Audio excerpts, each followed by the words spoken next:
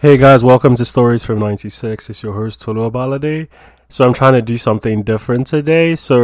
I know anime has gotten popular at least in the past 10 years, and I've been watching anime since I've been a kid, not counting Dragon Ball Z or Yu-Gi-Oh or Pokemon or Digimon because it's a kind of mainstream. So I've been watching Naruto since I think 2005, and I read the manga and all that, and I'm currently reading a few mangas and watching a lot of anime. So I decided to curate the list of all the anime movies and TV shows I've watched. So the list is actually linked in the bottom, and I kind of have it separated out by genre, the number of episodes, and I give my personal comments.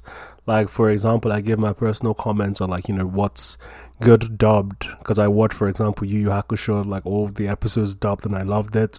And I also give the comments on the more popular anime, the less known anime, and also things for newcomers, because I realized that you kind of just don't know where to start. I feel like with anime, it's you watch one, then you watch another, and the next thing you know, you're watching an anime about volleyball, and the next thing you know, you're watching a romance anime.